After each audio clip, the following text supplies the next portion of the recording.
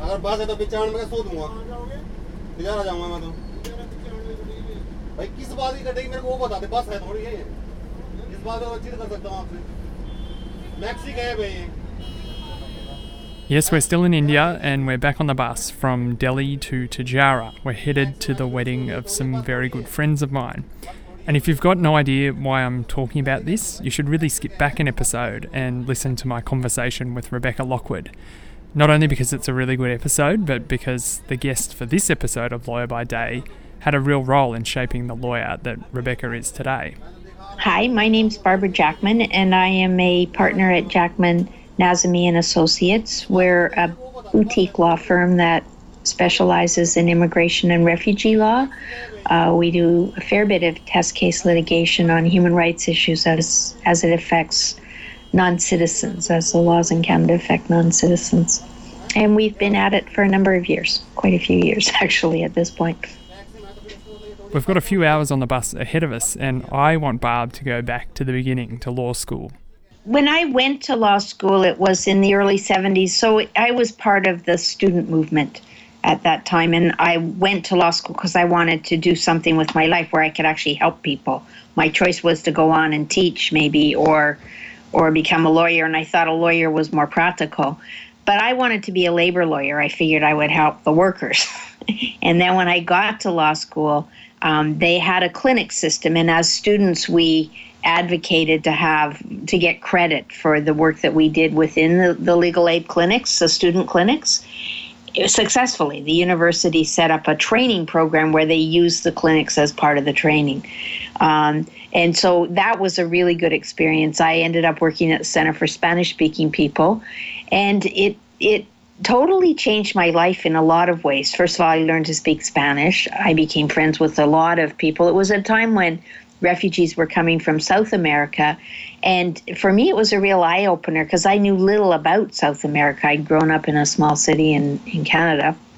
And they were people like us, people like university students, but, they'd been killed, or their friends had been killed, or they'd been tortured and detained. And some of those people are very, very close friends of mine now. So it changed my view of the world. It changed my view of what I wanted to do as a lawyer. And it broadened my horizons in a way that I would never have anticipated before I went to law school.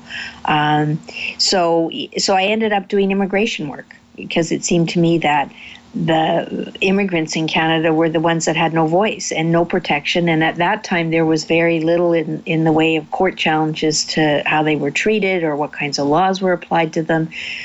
It wasn't until through that time period, it was my generation, certainly not just me, but a generation of young lawyers that started going to court and challenging what was being done with immigrants, like the arbitrary unfairness of telling someone they had to leave without even hearing their story kind of thing.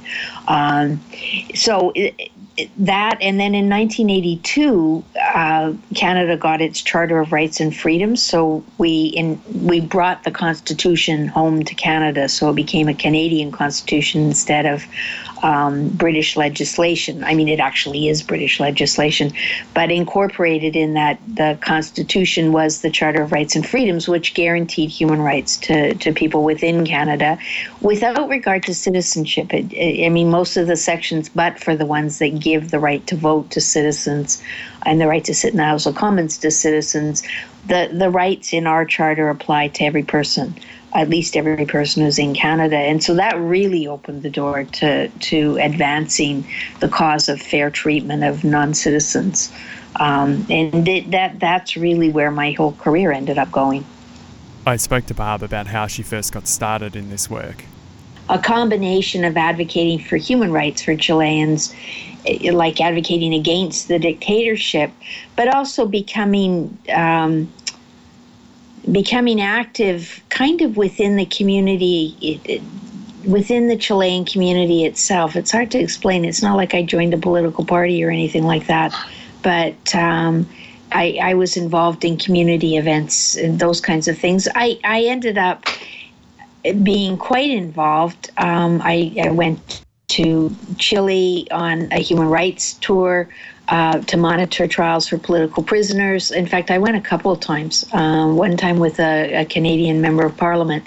And those experiences were really eye-openers because we were there under a dictatorship. And so one of the experiences I had was, and it was the National Days of Protest I think it was in 1984. It's a long time back. And I had gone into a poor neighborhood, to a priest's house, to witness the protests that were taking place. Well, once you're in there, you couldn't get out. And that night, the military was all over the place shooting. And in the neighborhood next to us, a priest had been killed in his house. They shot into the house. We were on the floor and afraid. And I remember when I woke up that morning, the next day, my hair was white. It had turned white overnight because I was so afraid of what was happening with the shooting and things like that. So it's a good experience. It makes you realize, I could walk away from that. Once the morning came and the curfew was lifted, I could leave. But they couldn't. They lived there. And so they didn't have any choice. They had this military that was around them killing young kids because there were kids killed that night. So it makes you realize that human rights are like real things. They're very serious. People said when I was becoming a lawyer that I would get a distance from that, and in some ways you do. I mean, I can go home and sleep at night. I used to go home and cry sometimes, but you don't really. You don't get a distance. I mean, your clients are people. And you see people who've gone through a lot of terrible things, and it doesn't not affect you. It does affect you.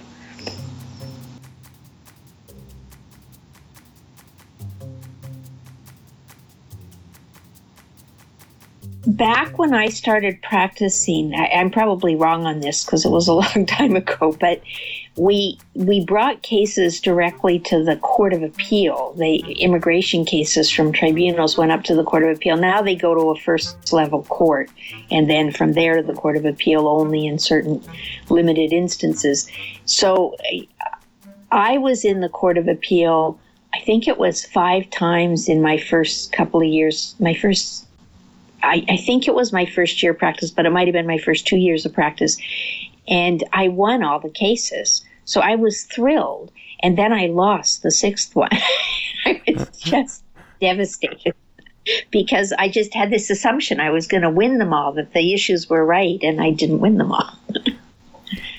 Do you remember what happened in that first appearance, or how you felt finding out that you'd been successful in that first, that second, that third decision?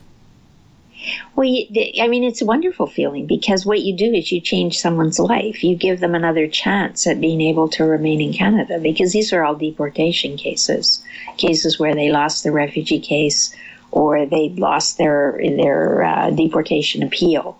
I don't remember exactly which ones they were, but I think my early ones they were either deportation appeals or refugee appeals. So I just remember being so excited that I'd won. But I don't remember the specific case. There's been so many cases that have gone on since. I remember my first case in the Supreme Court of Canada was the Singh appeal.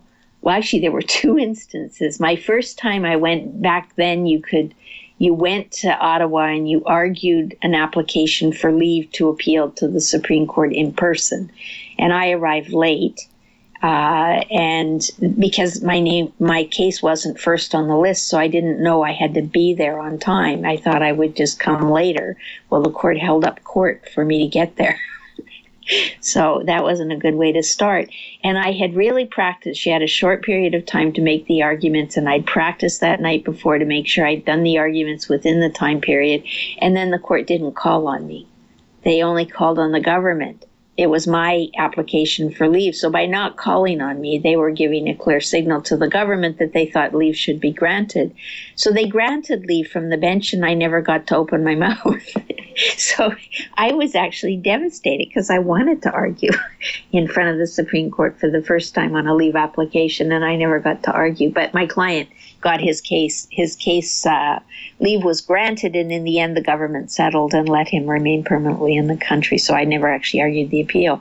And the first full appeal I was on was the Singh case, which is an important constitutional case in Canada. I acted for one of the interveners, the Canadian Council of Churches and the Federation of Canadian Sikh Associations.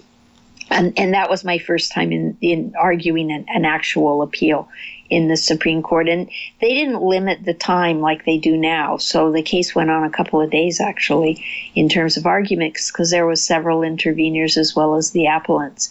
But I started my argument towards the end of the first day, and I was so nervous because it was the Supreme Court of Canada, and I was a young lawyer. This was 1984.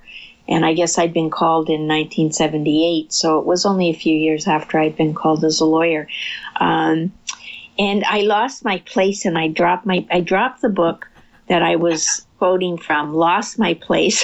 I was so flustered. The court adjourned for the day so I could get my act together and proceeded the next morning. It was funny. And the Singh case ultimately was successful. The court found that the right to life, liberty, and security of the person applied to non-citizens as well as citizens. So that was a good case. It was the first case where they looked at the issue of citizenship in relation to human rights. I'm wondering what it was like to be a woman and an advocate in these matters in the early 1980s. You know, you never really know in terms of how you're treated by the court, whether it's because you're a woman.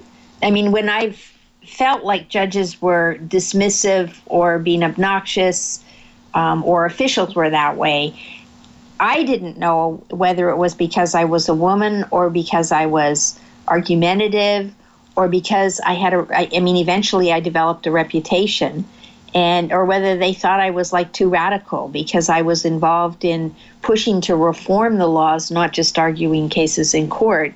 And so I ended up with a bit of a reputation of being like a radical lawyer in that sense. So you never really know what it is that causes the judge not to like you or causes the decision maker not to like you or to treat you dismissively. I don't know. I mean, sometimes I think it was being a woman that you'd be in a courtroom with all men and you're the only woman and they just keep passing over you and letting other people talk. That kind of thing, I think, was gender discrimination. What are the challenges of running an immigration rights firm as opposed to an immigration processing firm, particularly in terms of keeping a sustainable business model? Well, there's a lot of problems with running an immigration rights firm kind of thing. First of all, people don't really have money to pay. So if you're doing the processing of applications, like you're helping business people come into Canada or skilled workers, there are people who have money who can pay for a lawyer. A lot of our clients are refugees who need legal aid, and so we do a fair bit of legal aid, or if they're not eligible for legal aid, we do payment plans for people and don't charge what they would be charged at a downtown firm. We don't charge the same rates. You can't. People don't have that kind of money that lawyers normally charge for cases. So you're making a choice not to earn as much, I think, as you could as a lawyer. But, you know, I would feel my life was deadly if I had to go work in a big firm downtown doing corporate law. That's not where I would want to be. I'd rather be working with people. So there's trade-offs in terms of what choices you make around the kind of law that you practice. There's that problem. Then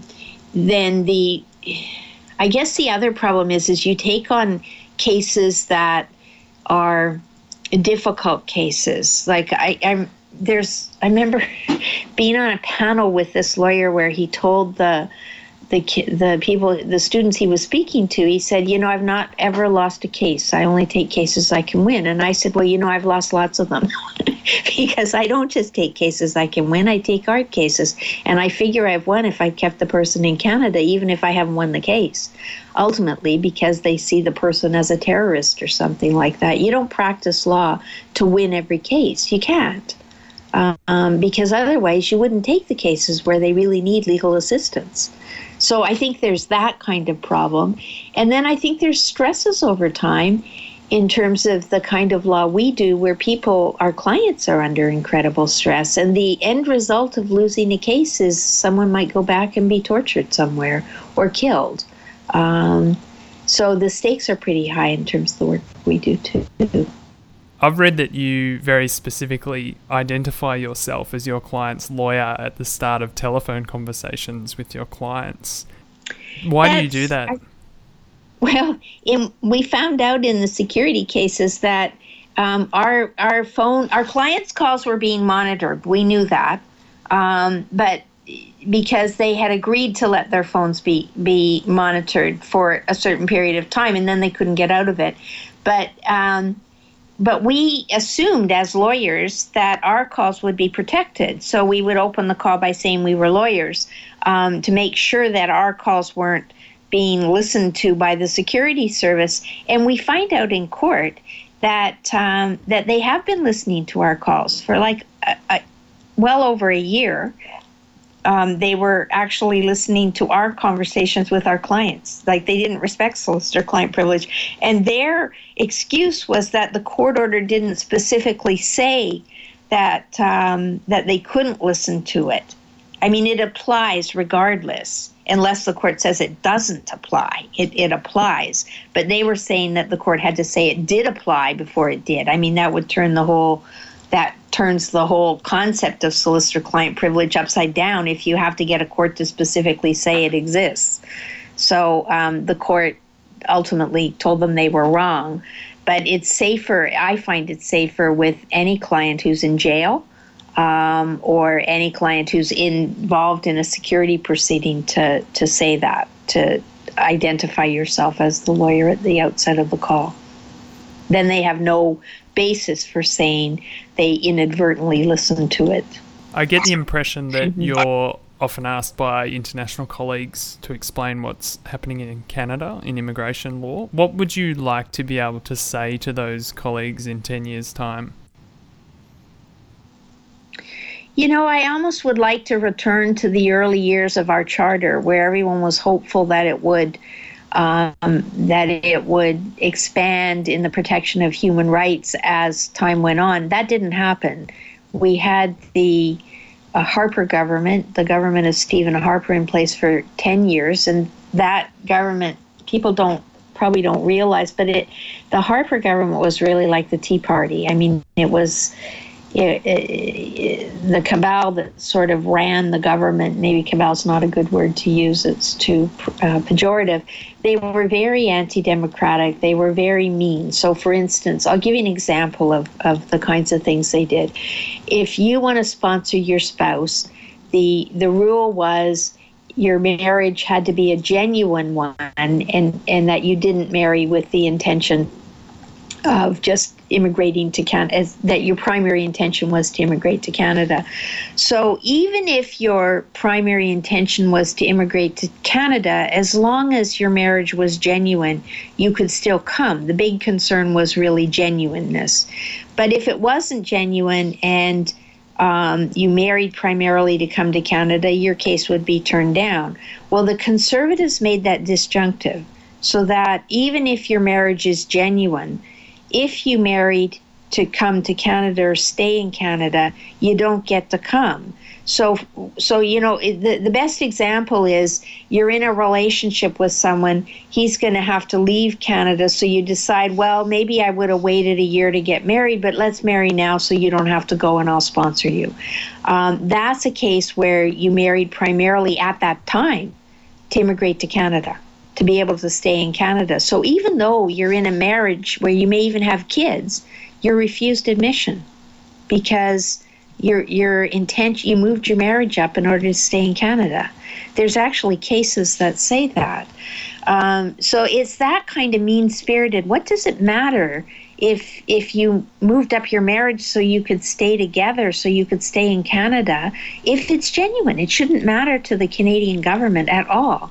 But those kinds of petty little mean rules came in place over the last 10 years. And the real problem is the Liberal government is undoing some of them, but the culture of negativity is not being changed. I think that will take a longer time to happen. And, if that's why I say if we could just recalibrate and go back to the time when human rights meant something as opposed to trying to get a way around them, it would be a positive move forward. So over the next 10 years, I would like to see the courts become human rights courts where they recognize the importance of the human right over a stupid technical rule that's unfair to people. If there are Australian or Canadian or American students or junior lawyers listening to this podcast and they're considering becoming an immigration lawyer, refugee or asylum lawyer, what do they need to think about and what do they need to be driven by to be successful? I think they have to like people in order to do this work, because you're really hands-on in terms of people's lives and they count on you. So I think, and you have to be able to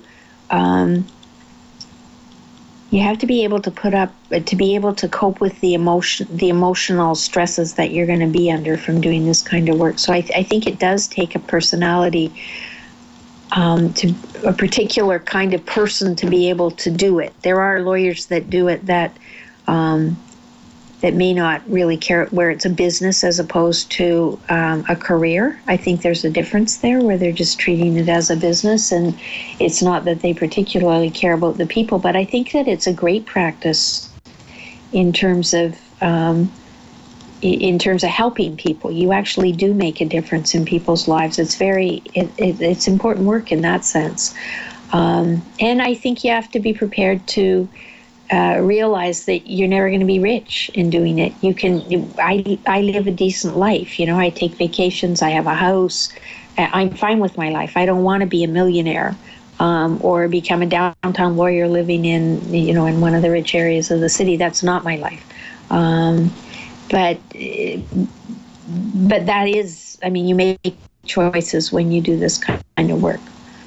And the other thing I think, and I think I stress a lot with students, is that when we started practice, we started on our own. When we got out of law school, a group of us that were friends decided we wanted to practice together. It never occurred to me to apply to a law firm for a job, to get paid as a lawyer to work for somebody else, because that isn't what I wanted to do. I wanted to start with my friends of practice.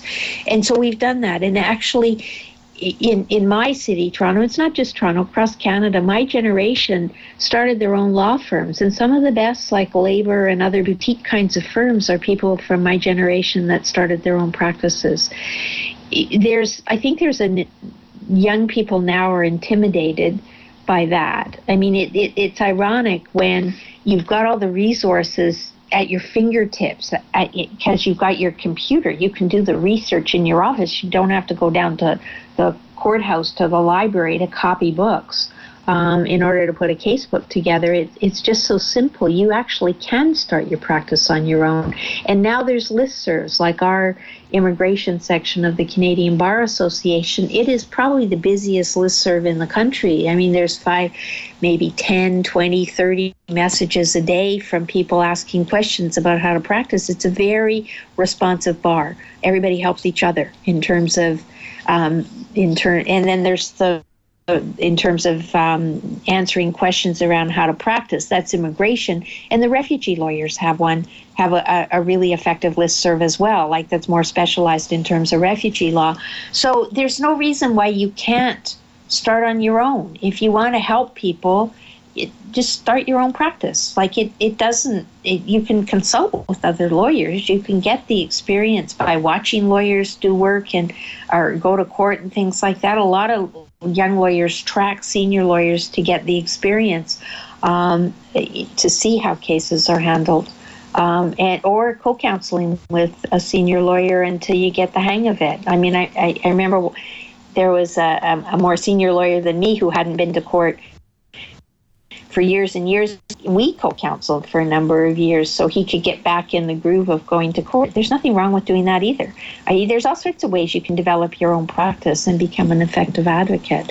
But I get this sense among young lawyers coming up that they sort of feel they have to have a secure job with a law firm. Those jobs may not exist, but it doesn't mean the work isn't there.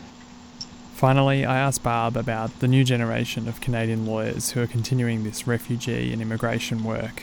With the new generation of lawyers, I do think this new generation, I can see the difference. We've had students over the years, and it just seems like there's a broader group of young people that are concerned about human rights coming up as young lawyers. And what I really like about it, I don't know if this is true in other countries, but in Canada, it's very diverse. Like the young lawyers are from all different backgrounds, different religions, different colors. It's really good. I mean, it's a kind of a vibrant. You just sort of feel like it's a vibrant situation, and you go to the different events that where there's young lawyers at them, and it's really hopeful. Like I get energy from their energy. they're eager to do things, and I can't say I saw that in some of the generations before. Like I've been practicing for close to 40 years now, and I think this generation is probably the closest to the generation I came from. Like we were at the end of the student movement, the end of the 60s, and it was a time when we were all very idealistic. It was like that book, The Greening of America kind of thing, where we thought we'd change the world, and you realize quick enough that you're not going to change it the way you thought you could quickly, that it's going to be a little step at a time. But I see that this generation, maybe I'm wrong, like maybe it's not that way, but it just seems to me there's so many more young people that are concerned about the future, the climate, with climate change, with Indigenous rights, on so many different levels they're active, and it's really, really good. Lawyer by Day is made by me, Mark Tyndall. Let me know what you think about this episode on Twitter @LawyerByDayPod, and I'll look forward to chatting with you again very shortly.